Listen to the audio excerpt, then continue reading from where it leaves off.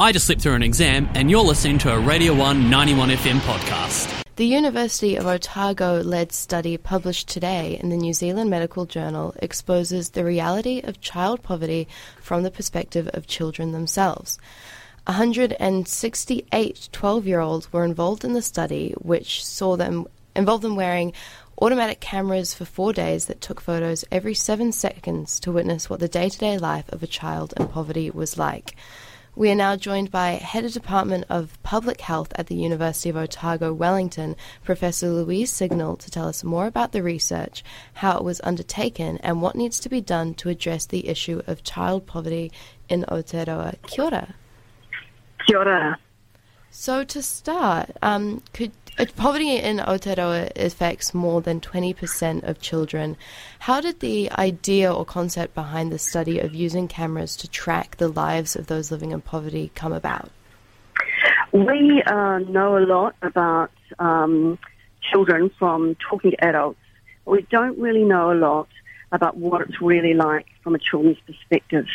So we were really lucky to be funded to study the world in which children live. And we had very broad permission from the children and their parents to study any element of it. And we've done a number of studies. And this is a sort of compilation study where we've looked at a whole range of factors that these children encounter. And we've compared the images of the children who are the most privileged in our society with those who are the least privileged to try and understand what poverty actually looks like from that child's perspective. So could you describe for us what the experience of a child in poverty is as seen in this study? The child's experience is less healthy food, filling up on cheap junk food on the way to school, less books, less access to technology to do their homework, less balls to practice football in the backyard and play at the Commonwealth Games. Poor quality, broken and mouldy houses that are overcrowded. They have less personal space, less privacy, nowhere to do their homework. They've got less after-school care activities and less sports opportunities as well. So it really is a complicated picture of being impoverished in sort of every element of their lives. Mm-hmm. What was one of the most shocking elements of this study that you found? The most shocking to me is the comprehensive nature of how poverty impacts on these children.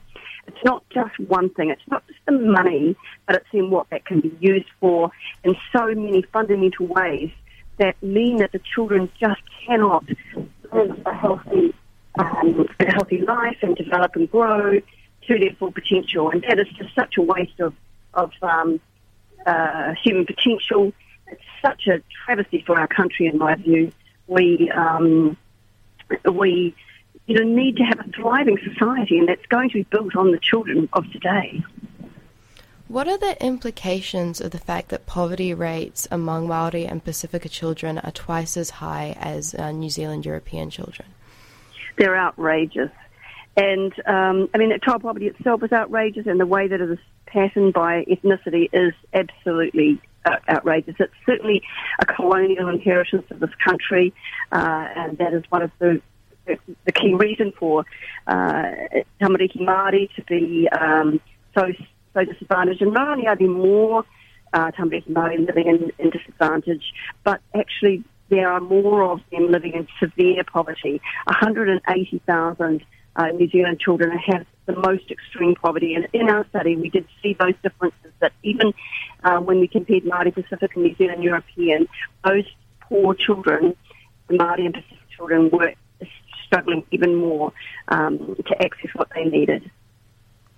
And so what are the long-term implications for children experiencing life like those that was witnessed in this survey? They're completely profound in every aspect of their lives. So physically, mentally, socially, in terms of their confidence, their self-esteem, their opportunity for employment, their opportunity to go to university. These are all things that are the travesty of child poverty. So my last question for you this morning is on that note as well, that there have been some recent changes to things like housing and benefit levels for low-income earners. But what further policy solutions would you like to see to address the issue of child poverty in Aotearoa? I do think that the current government has made some important steps to address child poverty, and I'm particularly pleased with the rental warrant fitness, which has come in after the study. The housing hopefully is improving for students and for our young children. But we also, there has been some increase in benefit levels. But basically this is a failure of adults across political parties and across our society as a whole to not prioritise the rights of our children for decades.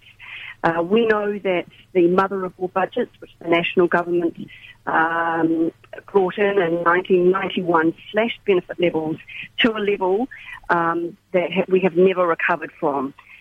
Children in the 1980s had much more money available to them than they do today. So we need a serious conversation. We need a reorientation of how we think about policy, and we need policy and commitment in this country from the adults to focus on the children. That was a Radio 1 91 FM podcast, but find more at r1.co.nz.